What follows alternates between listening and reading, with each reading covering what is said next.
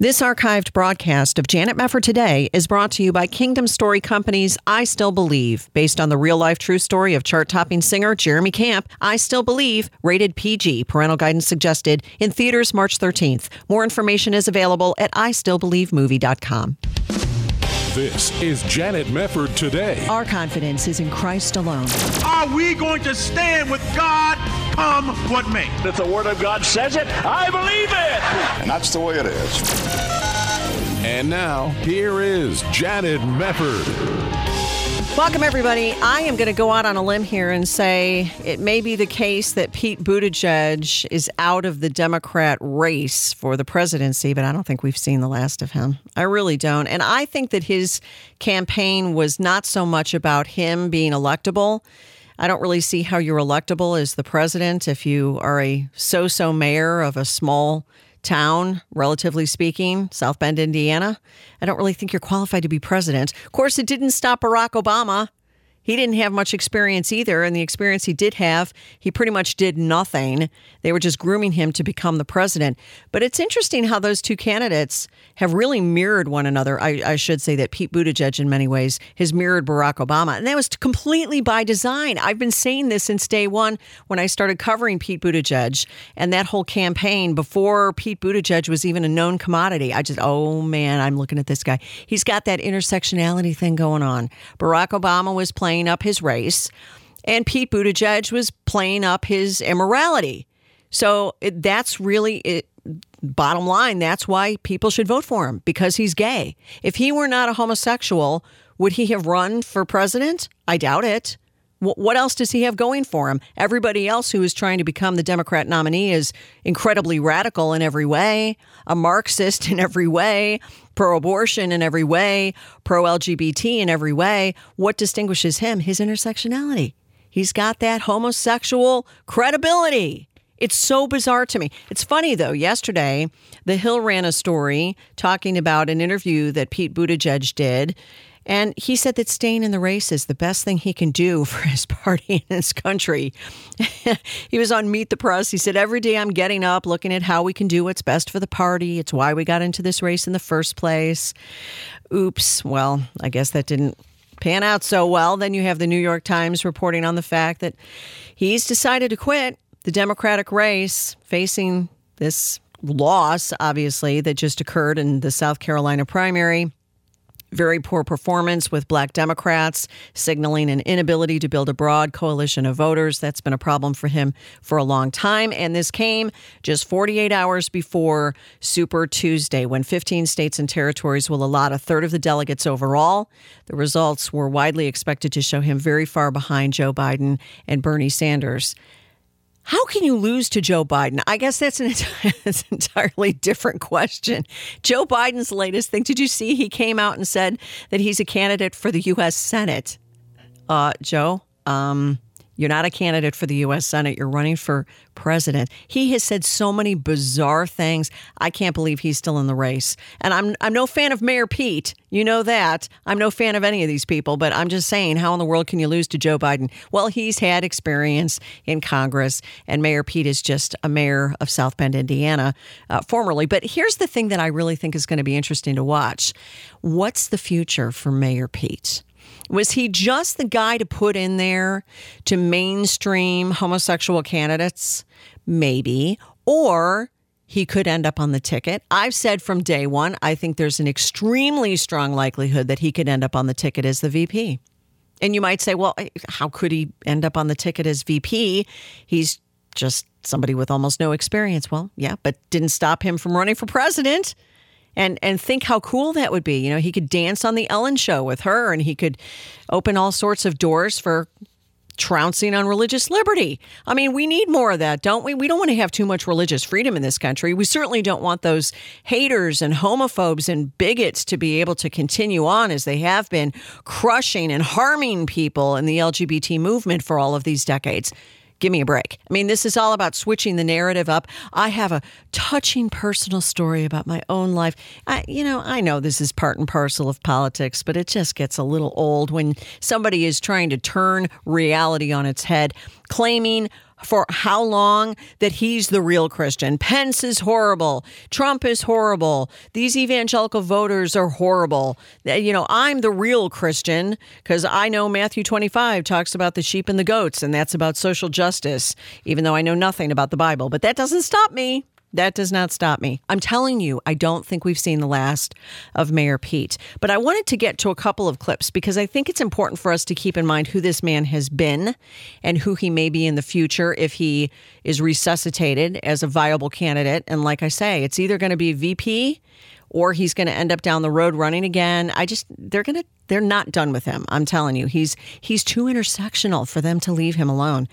At any rate, you might have noticed a few days ago that he was on this CNN town hall, and there was this 9-year-old boy I didn't even want to play the audio for you because it's so hard to listen to when we're talking about little kids.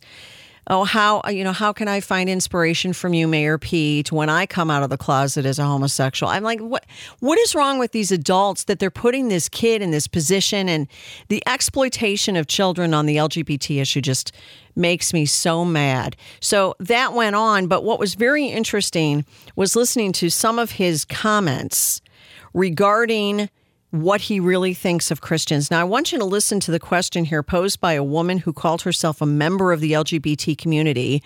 I don't know to what extent that means she was a lesbian or bisexual, pansexual, polysexual, who knows these days. Let's go to Facebook and ask what gender she is, too, while we're at it. But she asked Buttigieg a question about discrimination, and I want you to listen to this because I think the answer is very significant. This is cut 2. Our governor was recently granted a waiver for faith-based foster and adoption programs that accept federal funding, allowing these programs to reject prospective parents if their sexual orientation or gender identity doesn't align with the group's religious values. This ultimately harms the children in their care and discriminates against the LGBT community. That's right. If elected, how do you intend to protect and uphold the separation of church and state and work for these children? It's very simple. I believe that federal funding should never be used to discriminate. It is a basic principle. And here's how I think about religious freedom more broadly. And I feel this way both as a citizen and as a person of faith. Of course, it is so important to the fabric of this country that people of every religion and of no religion can practice their faith to the best of their conscience. But like any other freedom, that freedom ends where you begin to invoke it to harm other people. Just as the freedom of speech, right, or any other freedom is constrained by that. We all treasure our freedom of speech, but nobody here has the freedom to yell fire in this crowded space. It is the same way with religious liberty. We respect, and I will fiercely defend, religious liberty, but not past the point where it is being invoked as an excuse to harm other people through this kind of discrimination. Mayor, just to be clear, do you believe that other religious and nonprofit institutions like colleges and homeless charities should lose their federal funding if they refuse to hire or serve LGBTQ people? Yes, if they are discriminating, then they should not be doing it with federal dollars. Think about this for a moment. Think about this. He is equating religious freedom, which is given to us by God and is recognized in the First Amendment. In other words, let's recall the state did not give us religious freedom. All our founders were saying is they were recognizing that we already have religious freedom. It's an unalienable right that was given to us by God, and the state has no right to take it away. And he is equating religious freedom to practice the Christian faith by looking at homosexual behavior as the sin that it is, and we have the freedom of conscience and the freedom of expression and the freedom of religion to be able to do that because God allows us to do that. Keep that in mind. He's equating that with yelling fire in a crowded theater. When they talk about freedom of speech is curtailed, if you yell fire in a crowded theater, that's not something that should be free. And what's the reason for that? Well, the reason for that is because if you yell fire in a crowded theater, you could cause a panic and people could run out of the crowded theater and people could be trampled or hurt or what have you. But we understand what the fire in a crowded theater decision was all about, but it's not the same thing as curtailing religious freedom. You can't curtail religious freedom. That's the whole point. We're going to come back after this break. You're listening to Janet Mefford Today. Stay with us. We'll return right after this.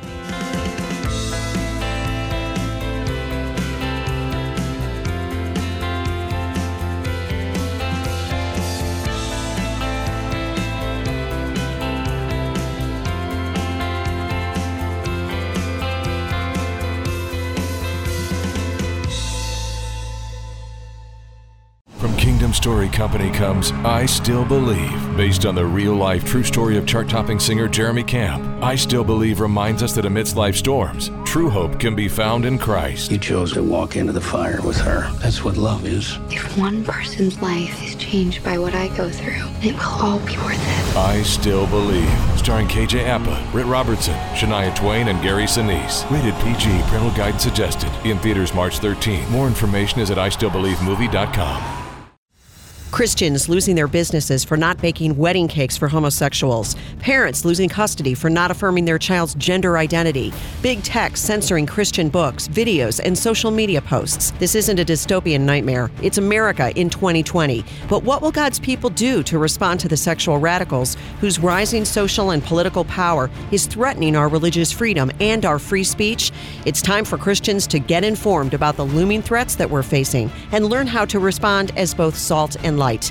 That's why I'd like to personally invite you to join me at our second annual God's Voice Conference, a biblical response to LGBTQ plus tyranny, coming to Oklahoma City on April 17th and 18th. You'll hear from an unprecedented lineup of some of the leading Christian thinkers, pastors, pro-family activists, and medical and therapeutic experts who are fighting on the front lines of this battle and standing firmly on God's word in the face of growing LGBTQ plus opposition to Christianity. Let me tell you, there's nothing else like God's Voice Conference to get Christians ready to stand in this evil day. So I hope to see you at the God's Voice Conference, an outreach of First Stone Ministries, April 17th and 18th in Oklahoma City. And take advantage of our early bird discount registration, only $85 through March 16th. So don't delay. Go to godsvoice.us. That's godsvoice.us and register for a conference unlike any other. Go to godsvoice.us and register now. What the church needs now is God's voice.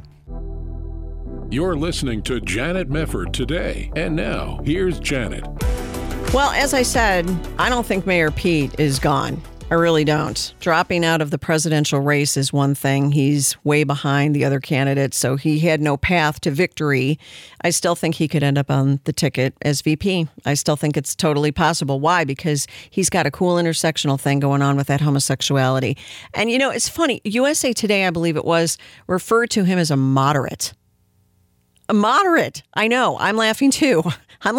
He's a moderate. He's as radical as it gets. And it's just incredible the vantage point that people have by which they can make ridiculous statements like Mayor Pete is a moderate. And in particular, I'm talking about what he had to say recently at the CNN town hall when he said, your religious freedom ends where you begin to invoke it to harm other people. We're talking about homosexuals, all right? And it's in the context of this idea that you shouldn't be able to get any federal funds as an organization if you, quote unquote, discriminate against LGBTQ people. Now, let's go back and recall when we're talking about somebody like Jack Phillips, somebody like Barronelle Stutzman, these more famous defendants in these cases where Christians have said in the wedding industry, I'm sorry, but I just cannot participate in your so-called same-sex wedding because it's not a wedding and it's immoral to do what you're doing and I don't want to participate in it.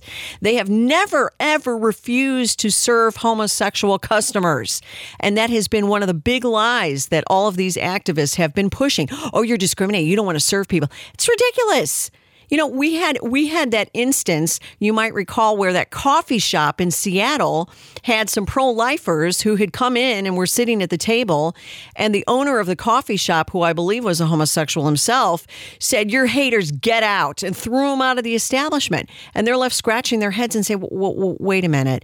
Isn't the left the same side of the aisle that's always yelling that we can't discriminate against homosexual customers, and you just threw a couple of pro-lifers out on the street who are simply sitting at their tables and drinking coffee and bothering nobody? I don't like your viewpoint.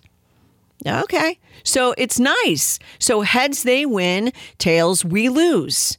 Isn't that wonderful? So Mayor Pete says, oh, it's fine if you have freedom of religion, but your freedom ends where you begin to invoke it to harm other people.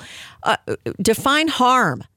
Because you don't have the right to somebody else's biological child, Mayor Pete. That's not how it works, and that's what adoption is all about. This ties in, of course, into the Supreme Court's decision that it will be hearing a case that could have huge implications on the rights of Christians and other faith-based adoption groups or foster care groups to turn away homosexual couples on the grounds of religious beliefs. The Christian Post wrote about this. The country's high court will hear the case brought on behalf of a Catholic foster care set of parents who sued the city of Philadelphia for no longer placing children with Catholic Social Services because the organization does not place children in the homes of lesbians or homosexuals. The case of Fulton v. Philadelphia dates back to 2018 when city officials moved to stop the placement of children in homes of foster parents affiliated with CSS of the Archdiocese of Philadelphia and Bethany Christian Services of Greater Delaware Valley. Both organizations prohibited the placement of children with same-sex couples, and the city argued that it wanted to prevent discrimination against the LGBT community. Again, stop right there. Nobody has a right to somebody else's child. Now, I know the argument is it's not fair. If you would place a child with a married couple, male and female, then it's discriminatory to not place children with a male couple, 2 males, or 2 females. Well, in whose world is that discriminatory? In whose world does that pose a situation where there's no moral difference between the two? Are you ignoring all of these studies that show that children do best in a home with a mom and a dad? Do you understand the complementarity of a man and a woman actually being the two sexes, the opposite sexes, that can conceive a child when you can't have same-sex couples conceiving a child? This is so basic, I can't believe we even have to go back and look at this and explain it in raw terms to people who have forgotten what reality is. You don't have the right to somebody else's child. And by the way, if you're a married couple, you don't have the right to somebody else's child either. It's not a matter of I'm going to walk into an adoption agency or a foster care group and they're just going to hand me a baby or they're going to hand me a little kid. There are a lot of hoops you have to jump through. So what we're really seeing here is an entire group of activists and radicals who are saying male on male is the same thing as male on female when it comes to the issue of marriage, and therefore it's just as much a family as a man and a woman who get married and have a biological child or adopt a child. This is insanity. This is insanity. Think about the broader implications for our country and for our world when we embrace sexual immorality against God's design. That's what it really is all about. And when you reduce it to civil rights language, you're missing the whole essence of what the whole fight is about. The fight is not about civil rights. This is not something that is akin to the civil rights movement of the 1960s. As some wonderful Black Christians have put it, don't equate your sin with my skin. It's not the same thing. If you were born with white skin or black skin or brown skin, what have you, God designed you that way. And it's wonderful, and it's beautiful, and it's immutable. And you can't go from being black to being white, and you can't go from white to being black. I mean, we all know this, so it's not the same thing. And these people are so radical, and they're so deceived. And I just think it's incumbent upon good people in this country to keep up the fight for reality and for defending what is morally right. And I think we've lost our nerve in many regards. It's funny how many stories in discussing Mayor Pete don't even make a big deal about the homosexuality. Well, the reason that his campaign failed was because he failed to really connect with minority voters. Okay, do you think there was anybody who didn't want to vote for him because he had a quote-unquote husband? I'm sure there were a lot of people who didn't want to vote for him because of that, but they'll never talk about that. They won't talk about that because they'd be talking about Democrat voters, and they would never portray Democrat voters as a bunch of homophobes. Because that's not their deal. It's the deal of the mainstream media to always uphold the Democrat Party as being the reasonable party and the party of progress. And if they start insulting their base, they're going to run into trouble. Now, something else I want to play for you is a cut from Pete Buttigieg a little bit earlier this year. Actually, it was in August of last year. And this is in contrast to what he says, that you shouldn't get federal dollars. I guess if you're even a Christian college, you should have to hire homosexuals. Well, what do you think the Equality Act is all about? That's what it's all about. But what does he think about federal dollars for abortion? Well, he spoke at a NARAL Pro-Choice America town hall in Des Moines back in August of 2019. I want you to listen to what Mayor Pete had to say when it came to abortion. Listen to cut 3. When I am president, we're going to do more than just stop policies pushing us backward. We're going to ensure access to abortion care and proactively expand access to reproductive health. We're going to make sure that all women have access to comprehensive, affordable care, knowing, by the way, that there is more to women than reproductive health. Comprehensive care, physical health care, mental health care that is not getting enough attention in this country. And yes, preventive care, contraceptive services, prenatal and postpartum, and safe and legal abortion. It's part of my plan to get us to universal health care, Medicare for all who want it. Give all Americans the option to get into a Medicare-style program and opt out of the private corporate system that is letting them down without ordering them to do it, but allowing Americans to do what they do best, which is vote with our feet. I don't think we get there in this country by just flipping a switch and kicking millions of Americans off of their plans. But I also don't think that you're free when insurance companies can keep finding ways to charge you more and then abandon you and your family when they're most vulnerable. That's why we need a better way. And we will eliminate the Hyde Amendment and restore funding for abortion care for Medicaid patients and other federal health programs. Okay, well, let's just think about that for a moment, because this is the amendment that was enacted back in 1976, named after my one-time Congressman, Henry Hyde. The whole purpose of the Hyde Amendment was to prohibit federal funds from being used to pay for abortion. Now, there are some exceptions, rape and incest, but the whole idea, and it had been a very nonpartisan idea for many years, is that you don't want to force people to pay for something that they see as immoral. Now, do you see the irony here? Because he just got through a few days ago saying that if you do not hire and embrace and celebrate homosexuality, that you should not be able to have any federal funding. If you're, for example, a college. Think about that. You have to accept homosexuality. And in this case, when he was talking back in August about eliminating the Hyde Amendment, what he's saying is, we are going to force you to pay federal dollars to support abortion. You should be forced. Now, that ought to scare all of us. Anybody who would make that sort of a radical comment, I want the Hyde Amendment eliminated, and Biden said something similar. This is the direction these radicals are going. They want to toy with your conscience. In fact, they want to take a tractor and just mow down your conscience. We couldn't care less what you Christians believe. Your religious freedom stops when I have a radical agenda that I want to shove down everybody's throat. Got it, Christian? And by the way, I'm more of a Christian than you are. These people ought to scare Americans to death. Maybe not literally, but I'm using that in a metaphorical sense. People ought to fear what these people are trying to push on this nation. There are many things that are very troubling about what a lot of these potential would-be presidents want to push on the United States. But this one really takes the cake, in my view, because when you begin to take away the ability of Americans to think for themselves morally and to live according to the Bible, and it does come down to that, then you have violated the separation of church and state. You're in violation of the very principle that you've been accusing Christians of violating for years with things like prayer in the public schools.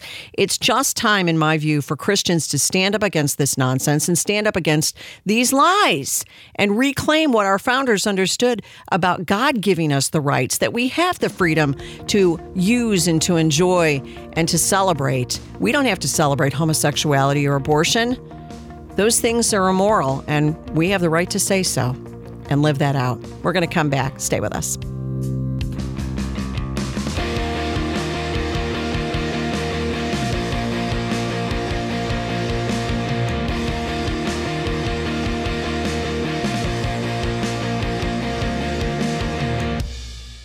This archived broadcast of Janet Mefford Today is brought to you by Kingdom Story Company's I Still Believe, based on the real-life true story of chart-topping singer Jeremy Camp. I Still Believe, rated PG, parental guidance suggested, in theaters March 13th. More information is available at istillbelievemovie.com.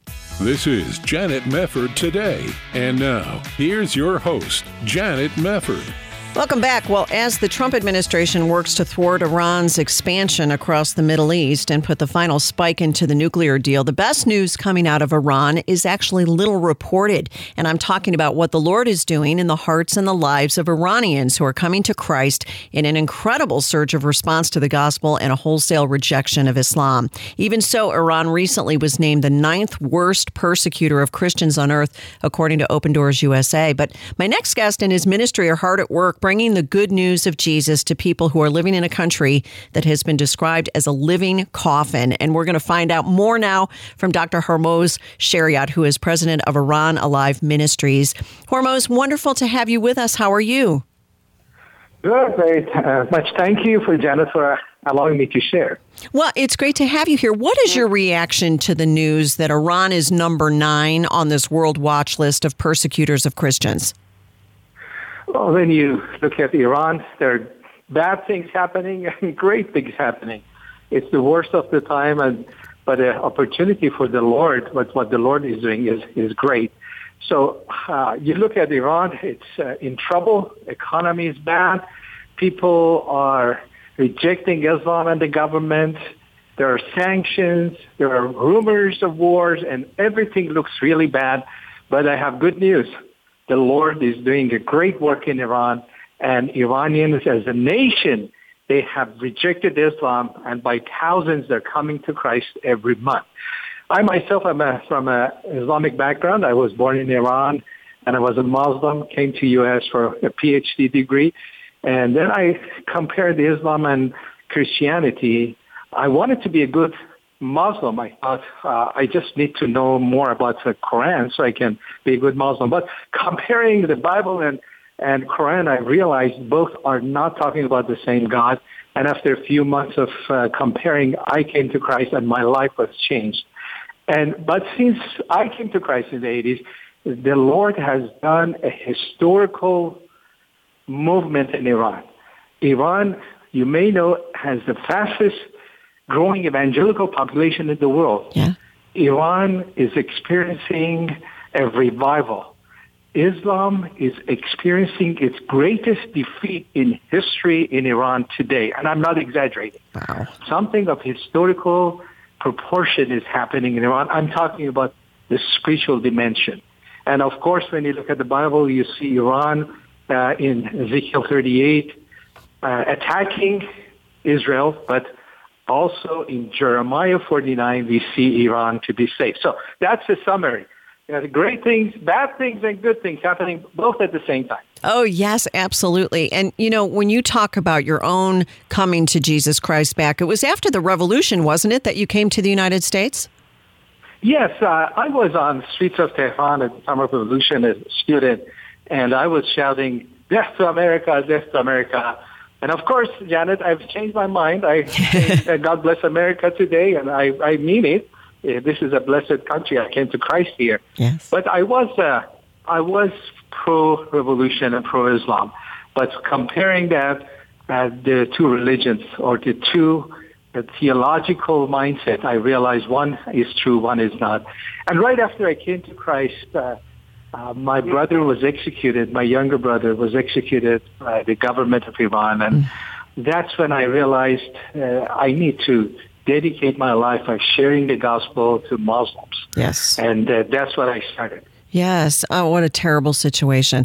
I'm curious, when we talk about the largest growing evangelical population on earth, as you just alluded to, in Iran, that's so exciting and it's so encouraging to hear what the Lord is doing over there. Almost a miracle from a lot of Americans' perspective, considering all of the, things that are going on over there. But how did the revival begin, Hormoz? Because this, for a lot of Christians, is a little puzzling. We know the Iranian regime has become, so out of control, as you mentioned. The economy is bad. All sorts of things are terrible in that country. But is there a pinpoint, a point in recent history where you can look and say, that was when this revival really started. This was when the gospel really started to take off over there?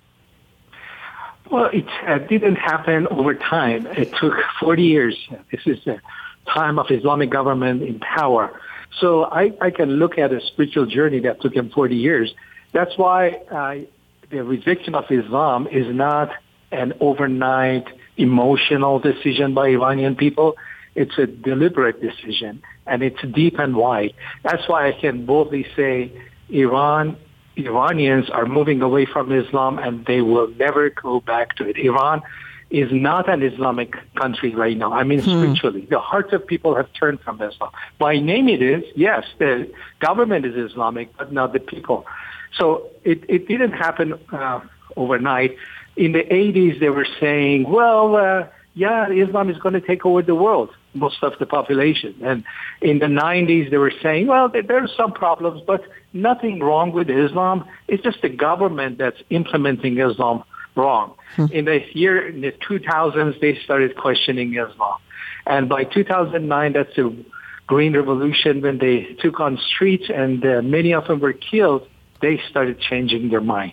You see, when people come on streets not to reject Islam, not to be anti-government, they're just complaining about their economy. There's no work. They cannot feed their own families. Right. And when they get killed by the government, that's when they definitely change their mind. And by the way, over 1,500 people have been killed the last few months, and people come on streets and the government has no mercy on them and just kill them on the streets. And the more they kill, the more people are convinced that Islam is not the way they want to go. Wow. So it has been over 40 years, but recently, the last 3-4 years, it just accelerated the rejection of Islam.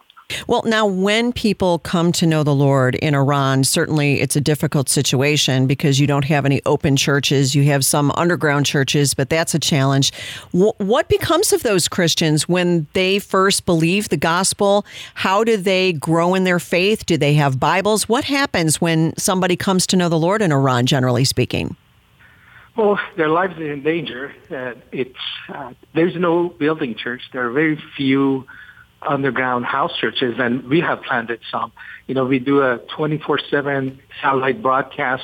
We go over the heads of these mullahs into people's homes, and we not just evangelize, we help these isolated and fearful Christians in the privacy of their homes. We feed them Bible.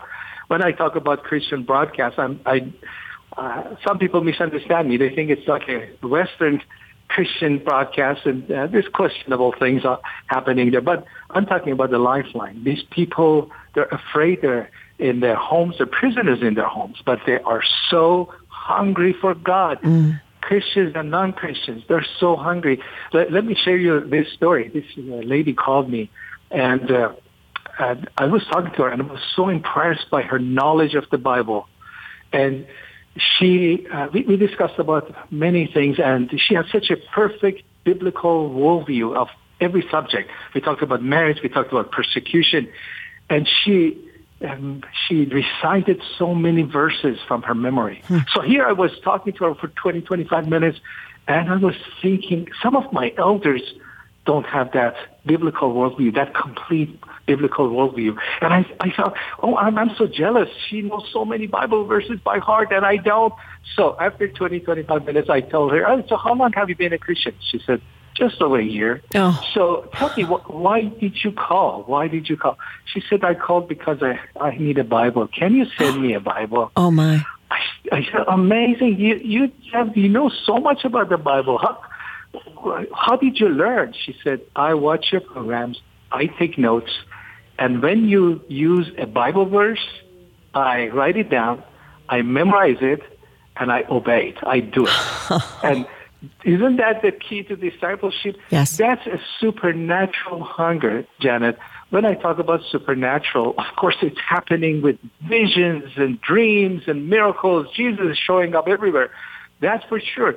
But another miraculous thing and a supernatural thing happening is the supernatural hunger and transformation of people's lives with no pastors, no teachers. Of course, they watch our 24/7 broadcast. Yeah. We feed them the Bible. Well, I tell you what, hang on just a moment. We're going to take a very short break, but we'll come back with Dr. Hormoz Shariat from Iran Alive Ministries. You're listening to Janet Mefford Today. Don't go away.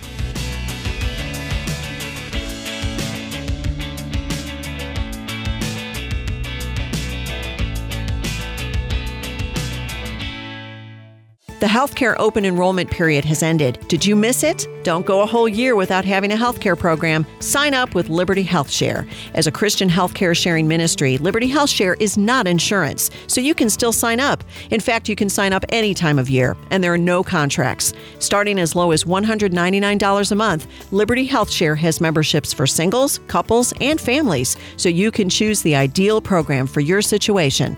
Plus, Liberty Health Share has no network, so you're free to pick your own doctors, hospitals, and providers. Liberty Health Share is a nonprofit ministry, so your money goes toward helping other members with their eligible medical expenses. And in your time of need, other members are there for you, too. You can feel good knowing you're part of a community of like-minded individuals who understand the importance of people coming together to bear one another's burdens. Go to libertyhealthshare.org/JMT for more information. libertyhealthshare.org/JMT. Hi, this is Janet Mefford for Preborn. Candace talks about finding out she was pregnant. Thankfully, an ultrasound provided by Preborn allowed her to hear her baby's heartbeat. The sonogram sealed the deal for me.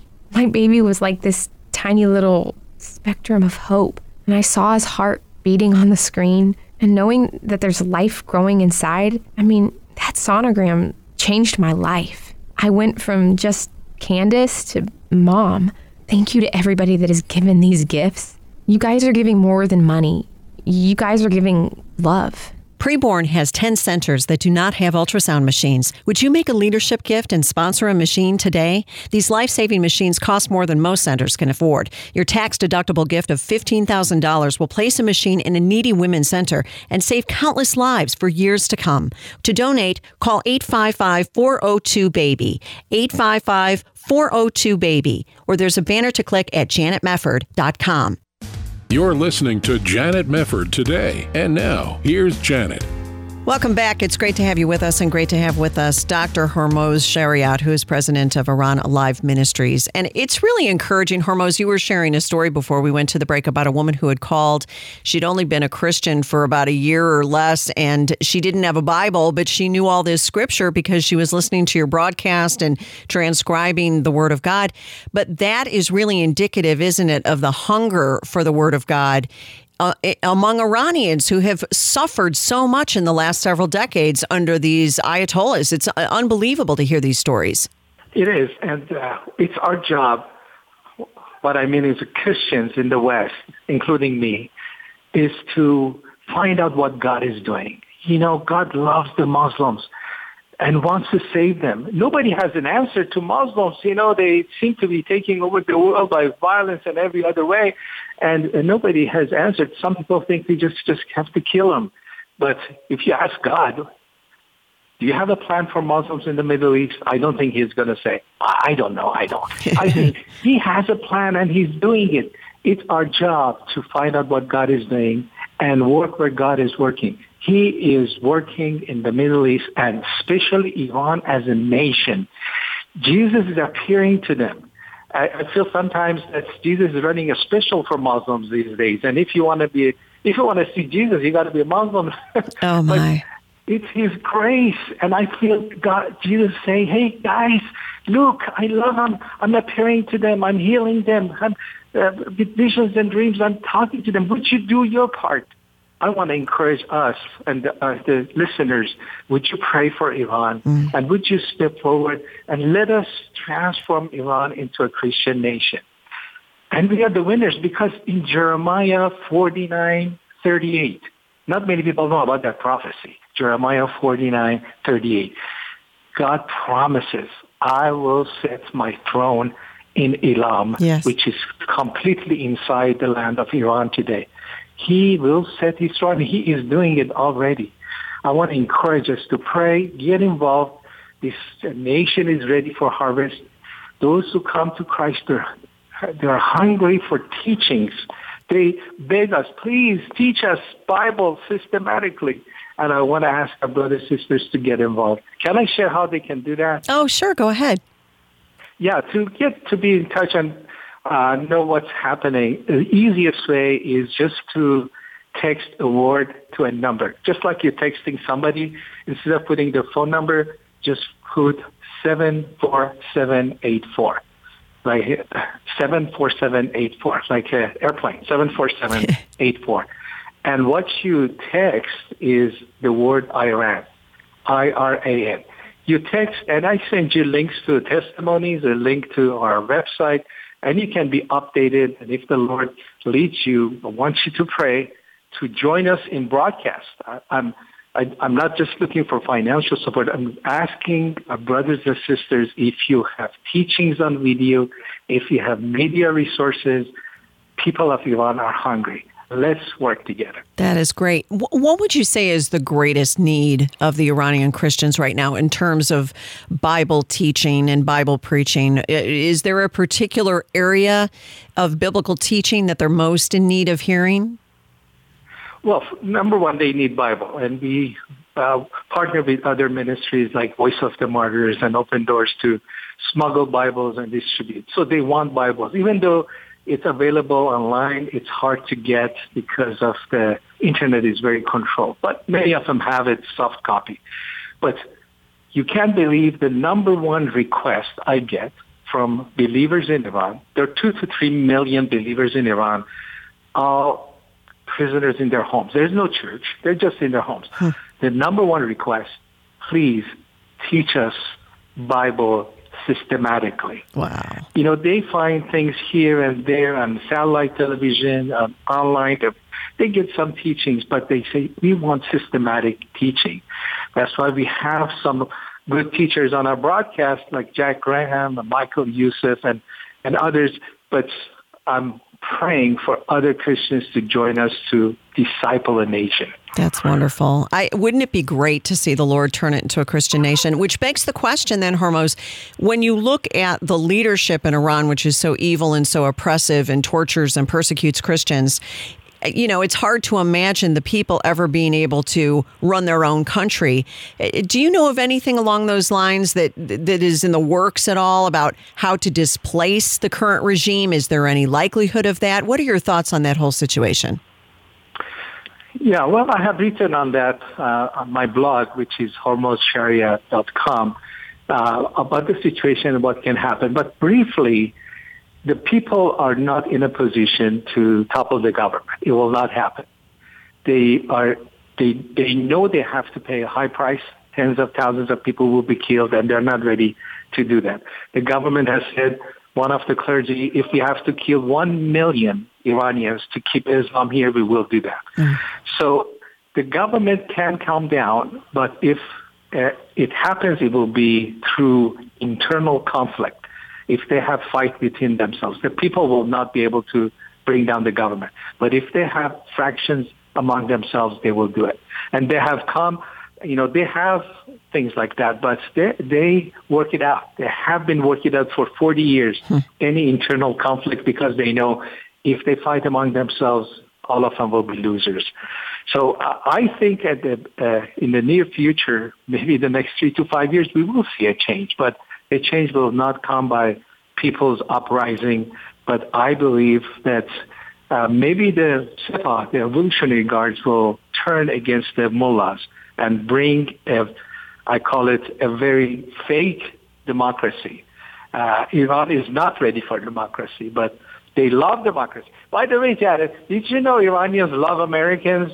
They love Americans. There's no country like Iran who loves Americans. They want to emulate anything American. The fashion, the music, the politics, they want democracy American style. So there's going to be a change, but Iranians' first option is to have a democracy American style. Wonderful. Well, it seems as if we should also pray for the mullahs, pray for the Revolutionary Guard, pray for some of these leaders to come to know the Lord, because if the gospel is spreading, as you said it is, it could reach them as well. God has done amazing things like that throughout history in the lives of people who were the least likely to become Christians, like the Apostle Paul, for instance.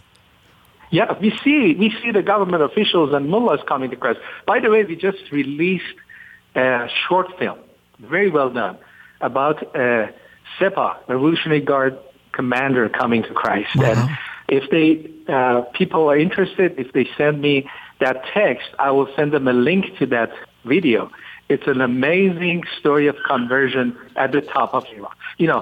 Then the gospel goes to people's homes. The clergy and the people in power also receive that. And the gospel is powerful. We see people who are desperate come to Christ. Drug addicts come to Christ. But we also see clergy and people in power also come to Christ. So if they text the word Iran to 74784, you will get a link, and I will send you the link to a video. You will be amazed. You can watch it and show it to others. Wonderful. I'm curious, when you see what's going on politically speaking, Hormoz, with the Trump administration trying to really, break apart the Iran deal. And, we've seen so much in the way of support for religious freedom worldwide from this administration. Is there anything in particular that the American government could do to help the Iranian people, one day be free from this oppression that they're under right now? Well, Trump policy, don't want to get into politics, but Trump's policy has been working in Iran. With sanctions, even though through hardship, the government of Iran is in trouble. One thing the Iranian people have asked for the U.S. government is, would you give us free internet? Because the technology is there, through satellite. They could have free communication. That would be number one request, and the support that the U.S. government has. One thing amazing, Janet, Trump is very popular among Iranians inside Iran. I'll bet. Those outside, Iranians in the U.S., maybe most of them are not. They're more democratic liberal. But the people in Iran, even though they're under sanctions, they say, Trump, our hope is in Trump. Oh my. Please remove these mullahs surgically, without the war. Remove them. Set us free. So they are pro-Trump, many of them. That's very interesting. Well, there's a lot to pray for over in Iran and what the Lord is doing. It's so encouraging, Hormoz, what you guys are doing at Iran Alive Ministries. I'll send people to your website, IranAliveMinistries.org. You can get all the information there, and you can, of course, text Iran, as you said before, to 74784. Dr. Hormoz Shariat, keep up the good work, Hormoz. It was wonderful to have you with us. Thank you, Janet. I appreciate the opportunity to share. Oh, God bless you. God bless you. What wonderful work you're doing. It was so good to have you here. Thank you, too, for tuning in to Janet Mefford Today. It's always a delight to have you with us, and we'll see you next time. This hour of Janet Mefford Today was brought to you by Kingdom Story Company's I Still Believe, based on the real-life true story of chart-topping singer Jeremy Camp. I Still Believe, rated PG, parental guidance suggested, in theaters March 13th. More information is available at istillbelievemovie.com.